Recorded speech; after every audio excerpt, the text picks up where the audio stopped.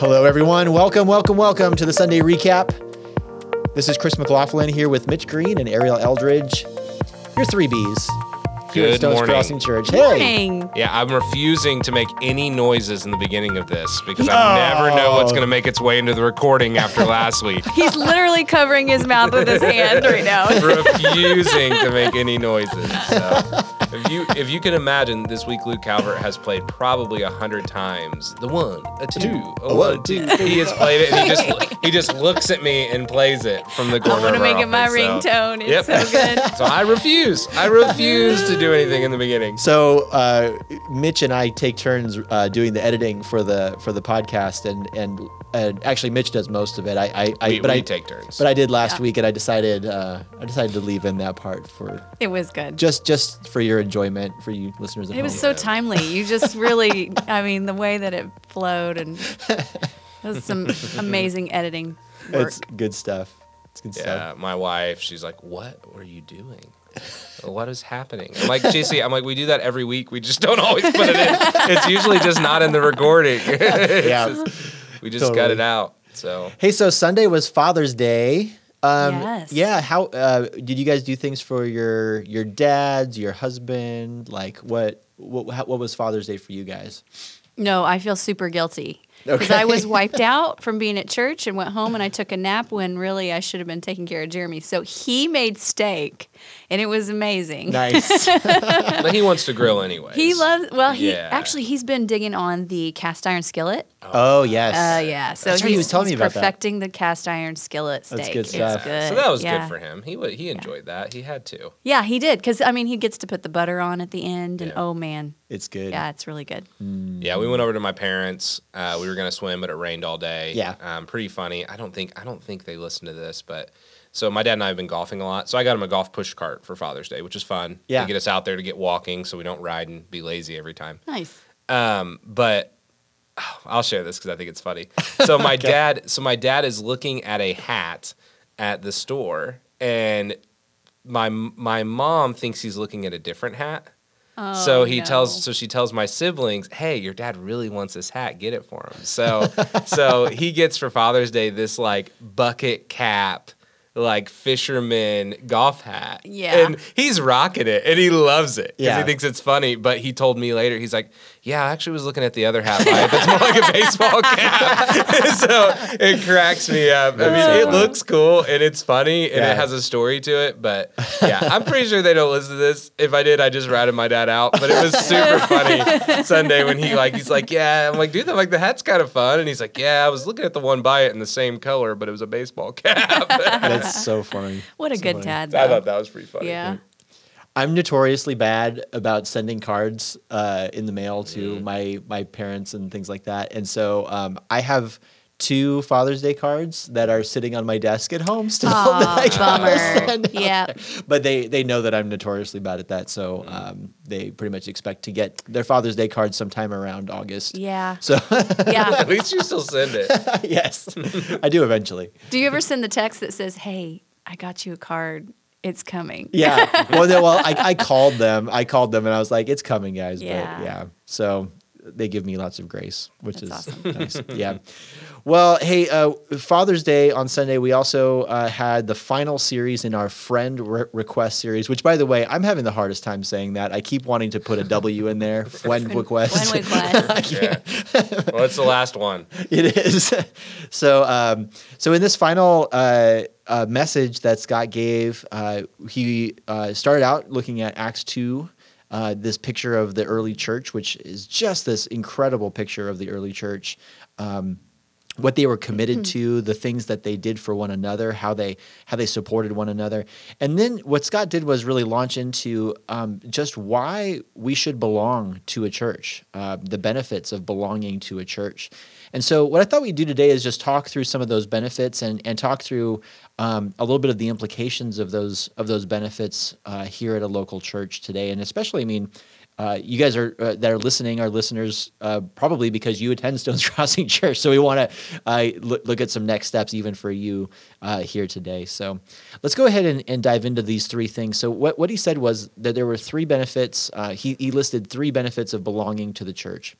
And it's realize your identity, the support of others, and that we discover our unique value. And by that, he was really talking about using your gifts. So one of the first things that Scott said here was that our identity is really defined by our relationships, our relationship to God, our relationship with others. So help us to sort of unpack that a little bit. What does this mean that our relationships or our identity is really defined by our relationships? Luke would be a great person to ask about this. I wish he was here. And Well, Luke's maybe, not here, Ariel. I know. Maybe we can do our best to speak on his behalf. But they've been working on Status Forward, and that was last year's theme for student ministry. For student ministry. Yeah. And so it's basically living out your status. And so your status is daughter, son of the king, right? And in that, forgiven, changed, made new, knowing those things about you, about yourself, and your relationship to God then informs everything else. And then we see ourselves as I'm a daughter, I'm a sister, I'm a mother, I'm a wife. We have a lot of titles that we wear that have to do with the people around us and how we serve them and how we're in relationship with them. So yeah, I think it's really interesting. So you guys remember the movie Anger Management? yeah, Yes. You guys remember that movie? Okay, so Adam Sandler movie. There's some bad things about it, of course.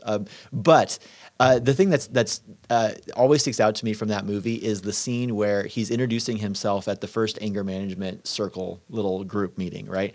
And Jack Nicholson's character says, like, just let's hear it. Can who you do are the you? impression? Yeah, no, I can't. But he's just like, who are you?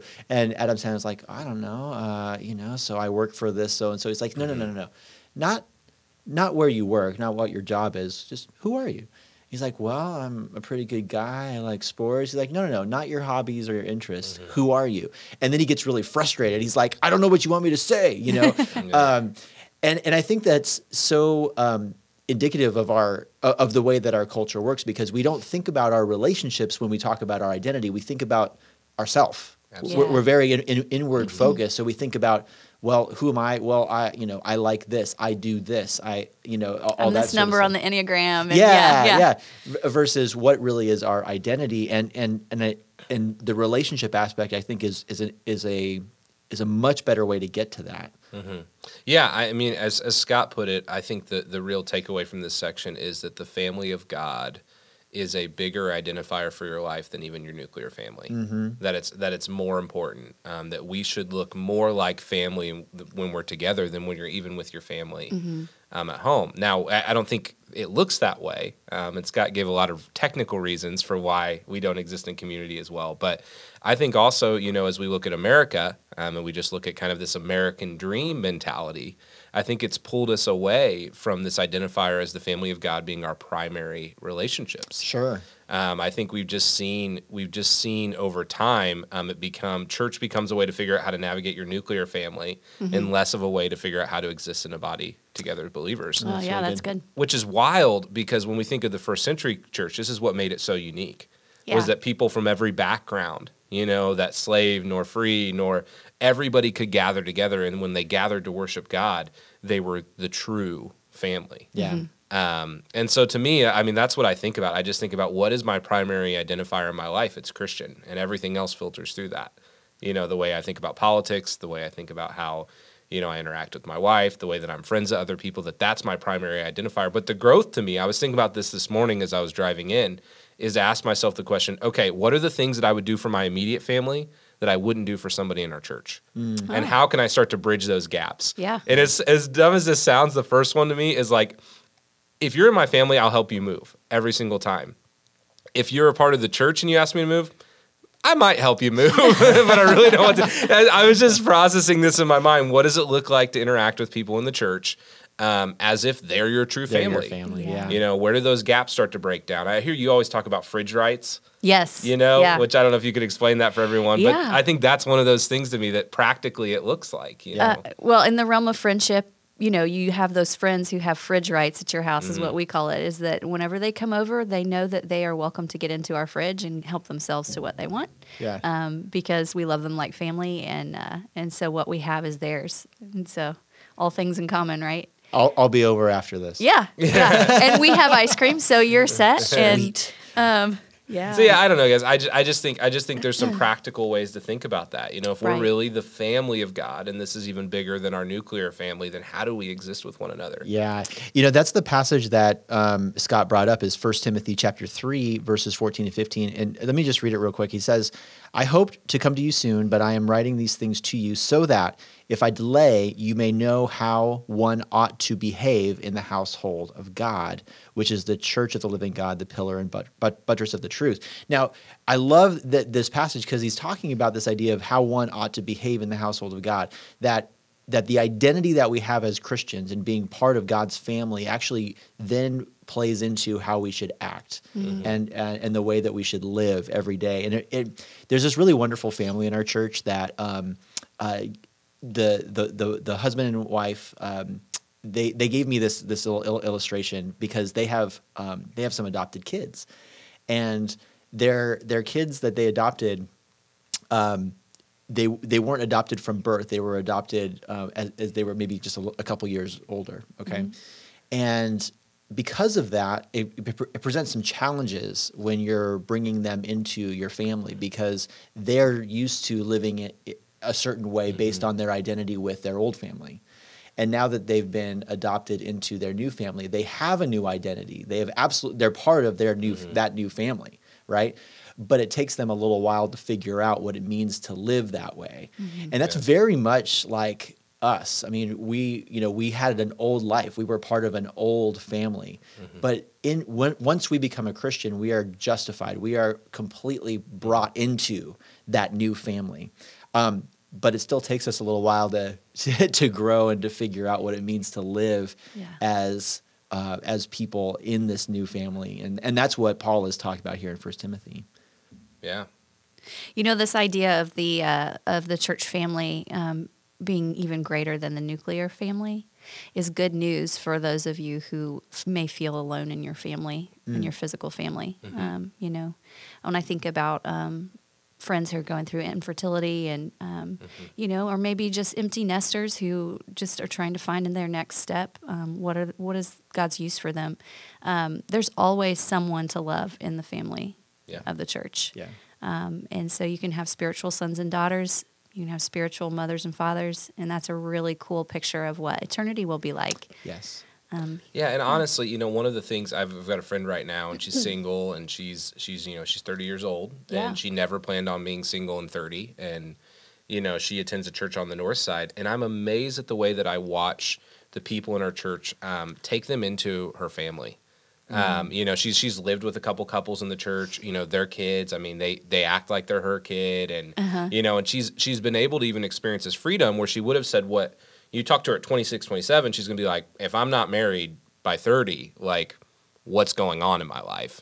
But here she sits at 30, and now she's able to look, and she's like, man, I have such a fulfilling life because I'm existing in this family of God. Yeah. And I wonder sometimes, man, it's not a do better thing, but it's like, I would love to see our church live and act that way. Yeah. That like literally I feel like I'm with family when I'm with these people. And I mean, we feel that on our team a lot, but again, it's just growing that to the point where people in our church, single, married, children, no children, can feel like they're a part of this family of God when we gather. Yeah.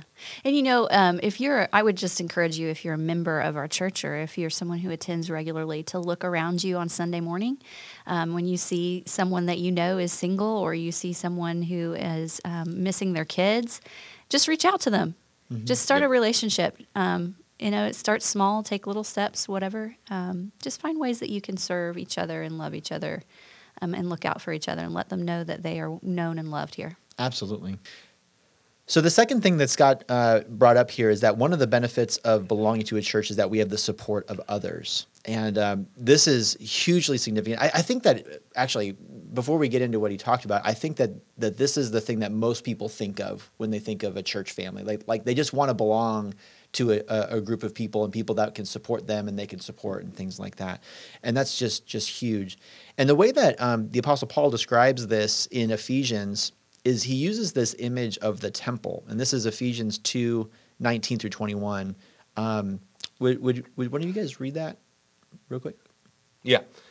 So then, you are no longer strangers and aliens, but you are fellow citizens with the saints and the members of the household of God, built on the foundation of the apostle and prophets, Christ Jesus himself being the cornerstone, in whom which the whole structure, being joined together, grows into a holy temple in the Lord. Wow. Okay. So help us to understand a little bit, what is this image of the temple, and how does that then relate to the church as a whole? Yeah. So, how far back do we want to go on this on the temple? Go for it, Ariel. No, Ariel's kind of the expert on the temple at this point. Well, so. I've been immersed in temple study for a while, but not as much as I'd really like to. If we were going to just sum up the temple of Israel, okay, God gave them clear instructions on how he was to be worshipped. And he gave them instructions down to how to build a structure that they would enter. It had compartments. It had the Holy of Holies in the very center. Then it had the outside section that the priests could enter. And then it even had a section outside of that, and then other places where women could go, and all of this. The cool thing about that is that it's all torn down when Christ dies on the cross. And what that says is that the temple is now in us through the power of the Spirit. Now, what I think this is, it's speaking to the individual Christian when we talk about that. If we were to go to the scriptures that discuss, that we are now a holy temple because of the Spirit's indwelling us. But I think what we're seeing here in Ephesians is something different that kind of fights the whole idea of consumerism in the individual. That church isn't a place where we go and just decide, I love the music here, but I prefer the sports ministry over there. And so we pick and choose where we're going to go to church based on our preferences.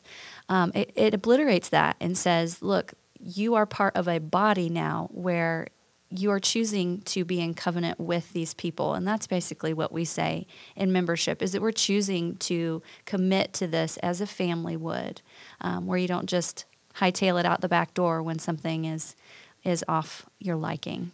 And we should pursue that together. Yeah, that we're really meant to be, as this passage is saying, joined together with Christ as the cornerstone. Yes. And that through this that we belong to one another. Like we're here to serve one another. When one of us is hurting, then it actually hurts everybody. Right. When one of us has a joy or a success, then we can all celebrate with that person, because any victory for them is a victory for us as well. You know, and so I think, we live in such an individualized culture. Again, it's coming back to that idea that that the idea of the church is so foreign to us, of what the church really is, and so it's like we almost need to regain that ground again of like, man, let's move past the individualism idea, because the church is saying let's be that we're really one, that we belong to one another. Maybe let's just camp out on that for just a second. Like, how has individualism really just wrecked in some ways, like the way that like when we look at Acts chapter 2, things like that, what the church is supposed to be. Yeah, and I don't mean this as a negative, and again, keep in mind that I don't have kids, so I may be the wrong voice to speak on this, but one thing that I have noticed is that we have elevated the role of the nuclear family. When I say nuclear family, I just mean your immediate family, if that's a term that you're not familiar with. That most of the ways that we interpret passages addressing the family in Scripture, we apply it directly to families, or we even see a majority of preaching within the church. And we don't do this. I mean, we preach through books and things, but the focus is often to say, okay, what does this mean for a husband? What does this mean for a father? What does this mean for a wife? What does this mean for a mother? And we approach those things in that way. Now, what's really interesting, in some sense, the way that the individualism within our culture has grown is kind of going to force the church to have to readdress that, because what we're seeing now is we're seeing people waiting longer to have families, which actually is driven more by them wanting to just kind of often accomplish their goals in their life and live what they believe is fulfilling to them. That's their agenda. But what it means for the church is that we have to understand, okay, how does the gospel and how does the family speak to those people? We can no longer just only talk about things within the context of the nuclear family, because what we're seeing is an increase in people where they don't have a family. Right. They don't have kids at home. They're in their 30s and older without kids. And so it's kind of forcing us, in one sense, it's like this agenda of individualism is creating people to figure out how to live a life where they're not having kids, which there's reasons for that are good and are sound, and there are reasons that aren't. But then there's also this church over here where all we're doing is talking about how do things relate within the family. And so I think in one sense, we're having to see a shift where we understand how to communicate to those that don't exist within the nuclear family, which I think actually is going to help the church to present a broader gospel that speaks to this idea of the family of God. Yeah. How do we exist within family with one another? It's not just about how we act when we get home, but it's about how we act when we're together. Yeah. So I think it's interesting because it's like it's a problem created by the world that I think might actually force us to speak broader when we talk about the family of God. Sure. Well, as we were reading through Acts 2:42 through 47, and I mean, I've taught on this as well, and you guys know this, that this is a great picture of what the family of God should be doing together. But if we read just a little further, it starts to go downhill. And so we see this as an ideal, but I think what happens is the individual starts to think of themselves. And so very soon after this, we get into a couple who sell their Ananias and Sapphira. possessions, or sell their land, and then they pretend that they gave all the money, right? And so I totally got that story wrong. Brutal consequences. Brutal consequences for real. Yeah. But I think that what that keeps in the forefront for us, if we're truly, reading Scripture in its fullest, is that the ideal is absolutely what we want to model. But we don't want to forget the fact that we are super selfish and super imperfect people. And so that we just keep pulling brothers and sisters back when that happens. And so the idea of membership, which we're in the middle of our membership class right now, we have a little intensive going on, is to have this body in place with leaders who are ready to watch the flock and go after those who stray, and say, no, this is about something bigger than just you and just yourself. Is that there are people here who know you and need you and love you, and this is the way we're going. Come back. Yeah, I think it's a bigger picture for your life. Right. I think it is. I think that's the thing that we miss sometimes is we make it seem like it's work when we're stepping into the membership, but really what we're saying is there's a bigger picture for your life that exists beyond just how to do your life better. Yeah. How to be better when you go home or how to be better at the things that you're already doing. But it's this bigger picture of what it looks like to exist within family with one another. Well, it blows up the idea of what culture has said is our end goal, right? Yeah. And then and puts our sight on eternity and says, look, the kingdom is now, and we're going to start practicing it here. And that is a higher goal. That's a higher calling. Yeah. I think it was Martin Luther who talked about sin actually in this broad way, where sin itself was a turning in on oneself. Like it's just sort of a retreat into oneself. And I think that's primarily what we're seeing in this shift in our culture. And again, it's a shift away from the idea of biblical community here. It's a shift away from the idea that we belong to one another, that we have gifts that we are to use to strengthen each other and support each other, and yet we don't use those things. Yeah. So practically in the outside world, I think you see it in sports. We always elevate the primary athlete. It's always LeBron took them to a championship, or the quarterback. Or we even had someone comment in our feed this week, and I thought it was a good question. They said, okay, we look at all the great accomplishments in American history, and they said a lot of them were accomplished by radical individualistic efforts. And I'm like, well, yes and no. Like a lot of times what we're negating is all of the people it took to make something happen. Right. When you look at any great movement, there were a lot of people involved. We just tend to elevate one figure to the forefront. Right. And so we see this and that.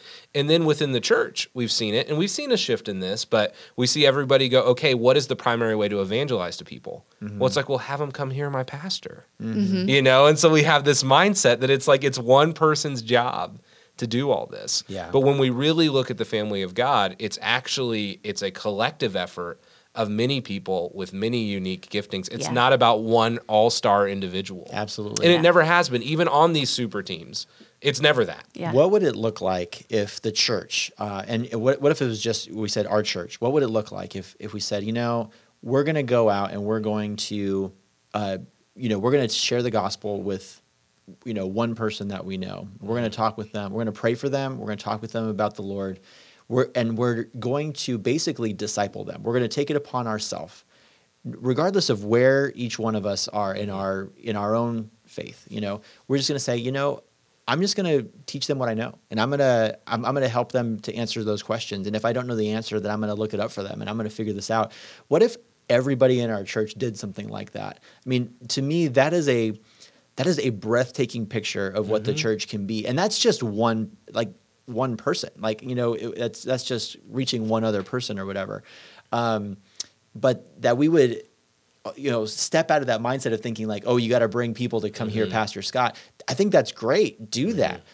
But ultimately, you're the one in relationship with that person, And so, yeah, it really, you're the best person to reach that other person. So it's really fascinating. Let's kind of get back to then, how does then the church, belonging to a church, really offer support for us? What's that benefit there of support? And I mean, like we said, this is stuff we talk about in membership class, but yeah.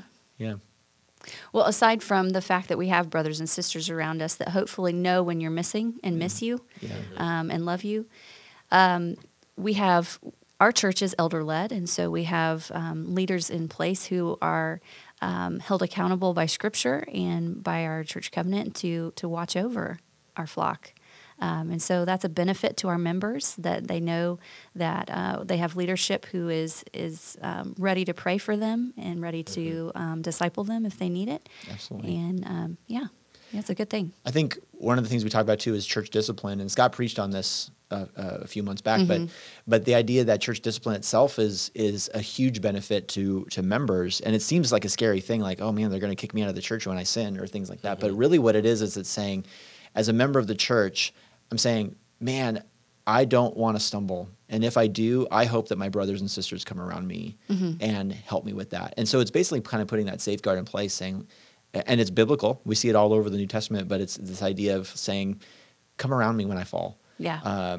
And I think that's a huge support for our church. So, well, the last thing that Scott mentioned, and like we said, we've already alluded to this in some ways, but it's that we discover, the way that Scott put it was, we discover our unique value. And really what he's getting to here is the idea of our giftedness, that we have been given at least one gift that we can then share with the church body in order to strengthen it and equip it and help. And so why is this an important piece of this whole idea of belonging to a church? Why does the church need us? What is this all about? Yeah, I think it's just that we all have an active role. I think a lot about this from the local mission side of things because, again, that's my role on our staff. But my favorite part about my job still to this day, and the main reason I was excited to take this role, was I get to walk alongside people as they navigate the way that God's gifted them and what He's calling them to do within our body and outside of our body. And it doesn't take a long time to be a part of a church body to look around and go, man, that lady, that guy, they offer something to our church that no one else can. Right. That's their unique thing. And then we work for a church a few years longer, and you start to see those people die, and you see the gap that's left. And sometimes people feel it, But I mean, I remember, we talk about Dave Steenbarger a lot, who's always at the front door waving to people as they come in. What a small thing, but has meant so much to so many people in our church. Yeah. And I remember being at Community Church of Greenwood, and we had a guy like that, and he died. And I remember there was another guy who started standing in his spot, and it was like, hey, I'm going to try to fill, his role in our church body. Yeah. And it was just this beautiful picture of like, we all have an active role to play in the church. And And when you get to see it from our angles, it's one of the real blessings of being kind of behind the scenes sometimes, is you get to see all of those different roles that people play in our church. Just the small things that you wouldn't think about, so-and-so's been filling up communion cups for 20 years, and Right. and I'm not even saying it's about that. I mean, it's even ways behind that. I mean, I remember when I was in our young adult ministry and someone would have a car problem, and then I'd find out that like 4 or 5 young adults in our church, without anybody telling them to, would get their car fixed and pay for it. And you're just like, it's just that we all have been given different resources, different giftings, different skill sets that can impact our body, can impact the people around us, can offer that support that we were talking about above. But we all have those giftings, and man, it doesn't mean that, we're talking local ministry. I always tell people this doesn't mean that everybody's going to go start a 501c3 nonprofit. But it does mean that you have an active role to play in the work of the ministry and what God's doing in our church in this season. He's gifted you for that. Yeah. It's super fun to navigate that with people. And hey, I'm gonna take us a little side Yeah. section over here. You know that complementarianism has been kind of a heated thing in social media right now, but I've just been thinking a lot about how men and women together have to be the body. And just how necessary both genders are to reflect the image of God together. And so, sometimes we just wonder, is there really a place for me? I mean, it seems like church has got it. People have got it. I don't see a place where I'm fitting in to serve. No, we do. We need you here. We need your gifts. And we need both genders working together, brothers and sisters. Yeah. Absolutely. Yep, for sure. I think this is, we joke because we think this is kind of like the theme verse of membership class and things like that, but it's Ephesians chapter 4, verses 11 and 12. But let me just read this to you, because this, I think, really sums up what we're trying to say here. It's that he says, and Christ gave the apostles, the prophets, the evangelists, the shepherds, and the teachers. Those are all of the offices within the church, right? He gives these people. But why? Verse 12, to equip the saints for the work of ministry, for building up the body of Christ. And the question there is, who are the saints? Well, church, that's you. It's weird for us to think of saints as us, but a saint is just a believer. It's someone who's a Christian. It's not someone that has to be venerated to some sort of righteous level, things like that, like in the Roman Catholic Church. But the way that the New Testament talks about saints is just Christians. And so if that's the case, then what this is saying is that the role of pastors and teachers, really that their role is just to equip you to do the work of ministry. And what that means is that you're the one that's supposed to be doing the work of ministry. Yeah. And I think that's something that's, I think, shocking for people sometimes. Be like, oh, well, how do I do that? I don't feel qualified for that. Well, that's what we're here for. We want to, we as pastors and teachers, we want to be here to equip you to be able to do this. Because listen to what he continues on. He says, to equip the saints for the work of ministry, for building up the body of Christ, until we all attain to the unity of the faith and of the knowledge of the Son of God, to mature manhood, to the measure of the stature of the fullness of Christ, so that we may no longer be children tossed to and fro by the waves and carried about by every wind of doctrine, by human cunning, by craftiness and deceitful schemes.